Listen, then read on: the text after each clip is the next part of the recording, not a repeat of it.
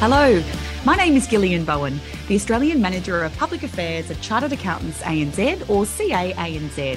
This is Small Firm Big Impact.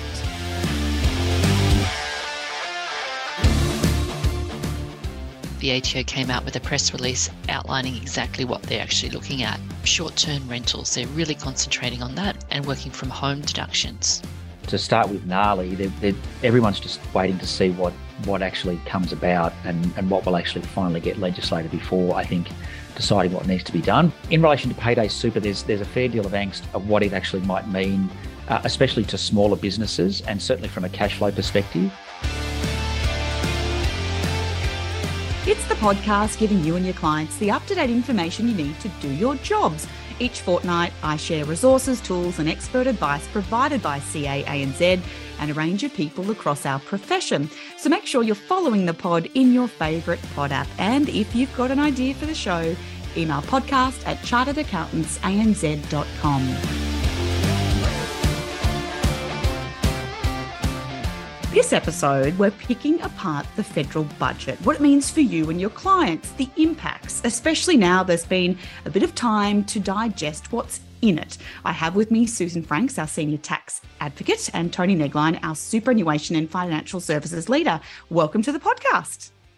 Thank you, Gillian. Hi, Gillian. Look, let's dive straight into some key measures that are relevant to our members. Susan, first to you, what are a couple of the tax measures that you really want our members to know about? Well, the budget was quite light on tax measures. I mean, from an individual perspective, LMITO, the low middle income tax offset, was not extended. There was no comment on stage 3 tax cuts, but there was an announcement in relation to the ATO getting extra funding in relation to auditing personal tax returns. And on Mother's Day, the ATO came out with a press release outlining exactly what they're actually looking at. And what they're looking at is short-term rentals. They're really concentrating on that and working from home deductions. Now, they've chosen those two because the working from home deductions has changed, and our members will need to do quite a lot of communication to their clients about these changes. You know, what's in the working home from deduction is quite different to what was in the working from home deduction in the prior year, and the clients may not necessarily have kept all the receipts for that, so they'll have to have a careful conversation with their clients about that. Question without notice from me. I know we've done a podcast episode on what was coming with Michael Croker at the start of this series, so you can circle back to that. But we would have information on our website or that we've been putting in newsletters about those changes for members to get the information they need. Yes, so if you look at the CANS website and go back to Gil's very first Small Business Big Impact, you'll find a great analysis of the working from home deductions from Michael Croker when he discussed it with Gil. So I highly recommend people going to that podcast. All right, so we've covered off work from home. Talk us through the short-term rental focus from the ATO. Well, the ATO has highlighted that it's going to be focusing on short-term rental properties this year. It's traditionally got a lot of income from social media platforms like Airbnb and Stay, so it can get income coming in. What it's really cracking down on this year is interest expense, borrowing expenses, and also the treatment of property once it's sold. The ATO is now getting information from banks regarding property loans. So it now knows what the interest expense is, what the borrowing expense is, whether a property has been associated with earning income. So people that are selling properties and they've used part of that property to generate rental income, they can't get the whole principal place of residence CGT discount exemption. So they need to think about that when they're talking to their clients. Think about the interest expense, make sure it's apportioned appropriately between the owners of the property, and also apportioned appropriately between business expenses of rental expenses and private expenses. The ATO will be looking at the payments and trying to figure out whether, the loan is for, say, a private car and the property, and expecting the apportionment to be there. That's an interesting point in regards to the fact that the data doesn't lie. There's a lot of data in our world these days, and there's a lot of sharing of data between, you're right, the bank and the ATO that they're eventually going to know. So that's a very good point. Is there anything else that you'd like to add that we may have missed in regards to the tax space? Well, small businesses will be pleased to know that the PAYG uplift factor is now 6% instead of 12%. That gives them a bit of relief from cash flow during the year. The bad news for small business is the amendment period has increased from 2 years to 4 years. It's promoted as helping small business, but of course everyone knows that that also helps the ATO. So need to be careful in relation to small business and amendment period times. And is there anything else then you wanted to highlight in regards to tax or what it is from the budget that you want our members from your perspective to know about? Well, small business has had the instant asset write-off extended for another year, but this time it's capped at $20,000. So farmers and people with really expensive equipment, that 100% depreciation deduction expires 30 June 2023. But if you've got a smaller business with smaller items like fridges, air conditioning, you can still get that deduction for another year. There was also the Small Business Energy Boost, which comes effective from 1 July 2023 to 30 June 24. So small businesses can claim 120% of the cost of a depreciable asset during that period. So that's covering things like getting a more efficient fridge, getting a more efficient air conditioning, putting heat pumps into your business. So keep an eye out for that and talk to your clients about energy efficient ways to save costs in the long term in their business, particularly in the light of the high energy prices we're getting at the moment. Tony, let's get a sprinkling on what it is that's happening in regards to super. What is it that you wanted to point out to members about superannuation that was in the budget? Well, Gil, there wasn't anything new per se, because everything had either been pre-announced or, I guess to some extent, had actually been leaked. And two of those, obviously, is the better targeted super tax concession, otherwise known as the tax grab for those with total super balances above $3 million. And the other one, of course, is moving the payment of compulsory employer super contributions to when salary and wages are actually paid from, and both one change, that second change is going to start from 1 July 26, and the other change is going to start from the 1 July 25. So the key date there will be the total super balance on 30 June 2026. And so what, I know that you're passionate about NALI. What is it that was either in or not in the budget in regards to that? Okay, so NALI, there was an announcement about NALI, and so APRA funds have been given a clear roadmap that they are not going to be, from an expense perspective, NALI is no longer relevant for specific expenses and general expenses. For SMSFs, there's been a slight adjustment for general expenses, so there's a 2-time penalty, and there is also something that will apply.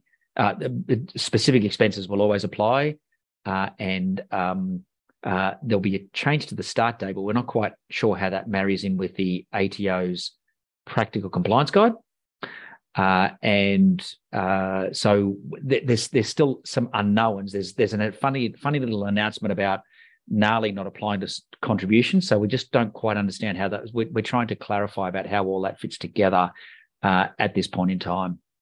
Look, and I'll come back to you as well, to Tony, to ask you about this as well. But Susan, I know that after the budget, you went down and had a session at a post-budget lunch with members and the Assistant Treasurer in the New South Wales Illawarra, and that got me thinking about what is it that members have been telling you guys or asking you guys in regards to the budget and any other sort of tax measures or things going forward that they want to know about? Now, members are wondering where tax reform is at the moment in relation to the budget. I mean, this was a budget where it was dealing with cost of living, and it did it through the social security system, not the tax system. And 82% of the $4.2 billion budget surplus was banked.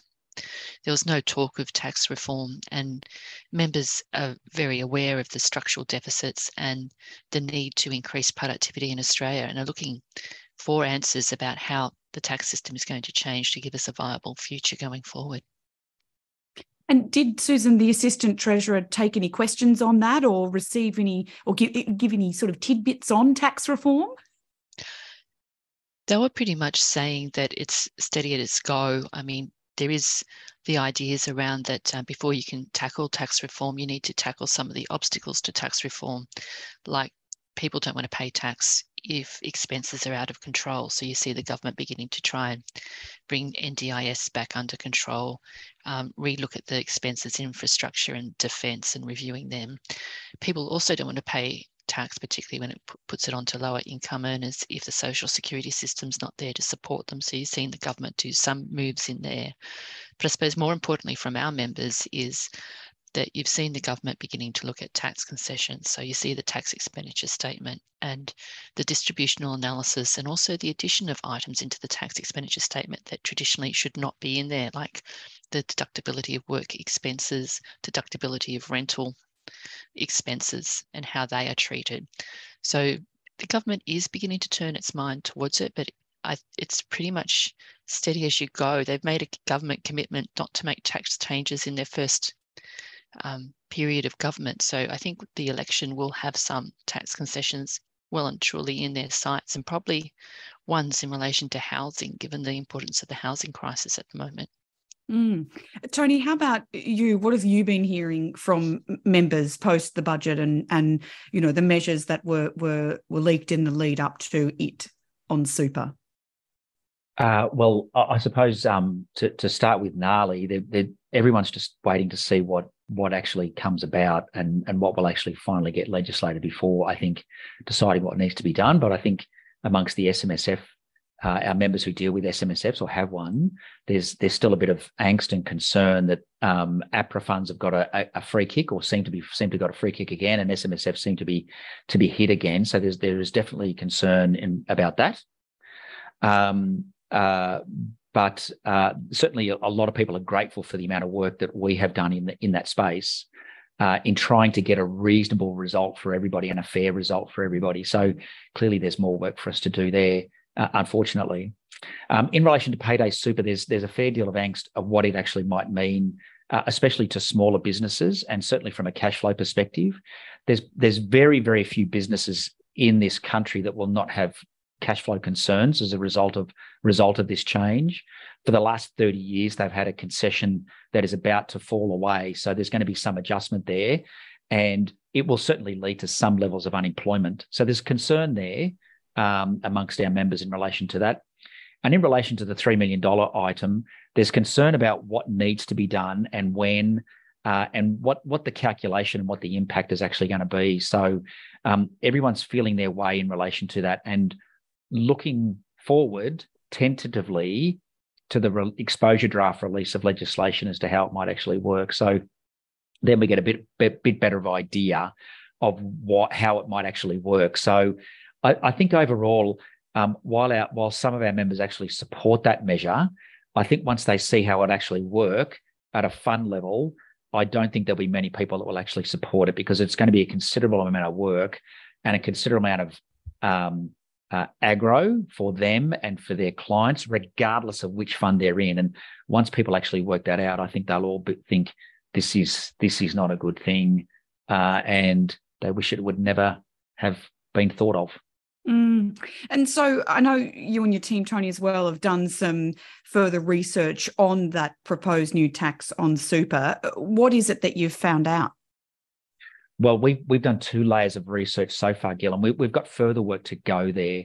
Our first batch of work was to look at it solely on asset price changes, taking into account no other taxes, no costs, and so on and so forth.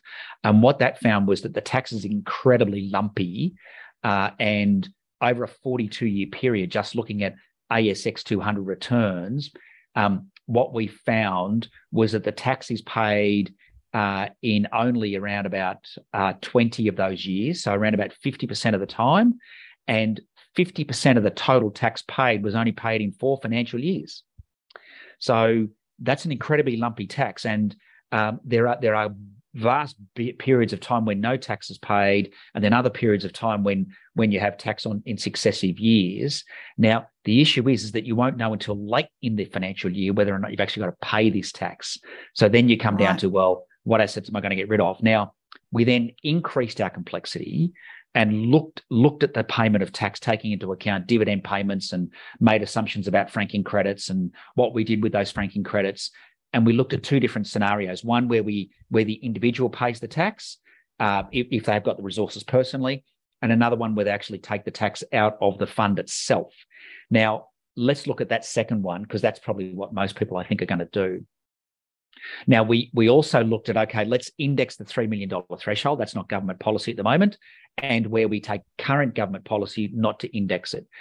Over time, we didn't find too much difference between the results of indexing the threshold and not indexing the threshold in terms of the total amount of tax paid. But what we actually did find was that the end benefits are lower, because the incidence of tax hits earlier when you have no indexation of the threshold itself. So these are things that we're going to have to think carefully about, whether or not we go to government to say whether or not we actually want that indexed, that threshold indexed. My gut feel is that we should take what we can get, even though overall it might be a small win. A win is better than nothing or a loss. So I think that's probably where you take what you can get. Yeah, exactly. And that research that's been emailed out, hasn't it, to people who are subscribers of your Super and Financial Advice newsletter? Is that where they can access that? And if not, I'll definitely put a link to it in the show notes. Yes, so it is there, and also it's in our opinion page on our website. So if you go to our opinion page, which is under our news and analysis area, then you'll also find it in there. So it's got the graphs and all that sort of stuff. But as I mentioned earlier, there's more work that we need to do. We've only looked at accumulation money, paying tax at 15%. So in other words, effectively it's not pension money. So we haven't looked at scenarios where we have a mixture of pension money and accumulation money, and then what you should do. So there's a range of things we actually haven't looked at this point in time. So there's further analysis for us to actually get stuck into over the next few weeks. Yeah, great. I'll put the link to that in the show notes in case people aren't sure where to head to on our website as well. Susan, we're almost out of time. Is there anything else that you felt you wanted to highlight for those listening along today that are wondering about what's going on in the space that you cover? Well, we've been doing a lot of work with the ATO on tax debt, because small business owes a lot of money to the tax office in relation to tax debt. And there has been a few surprises for our members, like debts that were on hold suddenly reducing refunds. So we've worked with the ATO to increase visibility of that. We also had a recent sharing knowledge session to try and get some clarity about guidelines about payment plans for our members and the ease of doing them online. So if people want to know how to get a 1-year interest-free loan for tax debt dealing with activity statements, they should go and check out our sharing knowledge session. I will also put a link to that in the show notes as well. Look, that is all we have time for. I appreciate both of your time helping me take through our members what it is that was in the budget and anything else that's going on in the areas that you two are experts in. If you want to find out more, I will put a link to everything in regards to our federal budget page as well, which is on the CAANZ website in the show notes. And obviously there is a sharing knowledge recording of the budget, which the team did the day after it was handed down. That will be available as well in the show notes. The podcast has an email, so feel free to get in touch, podcast@charteredaccountantanz.com, and make sure you're following the pod in your favourite pod app so you are ready for next time. Let's start a conversation. Thank you, Susan and Tony, for being my experts on Small Firm Big Impact. Oh, you're welcome, Gil. Thank you.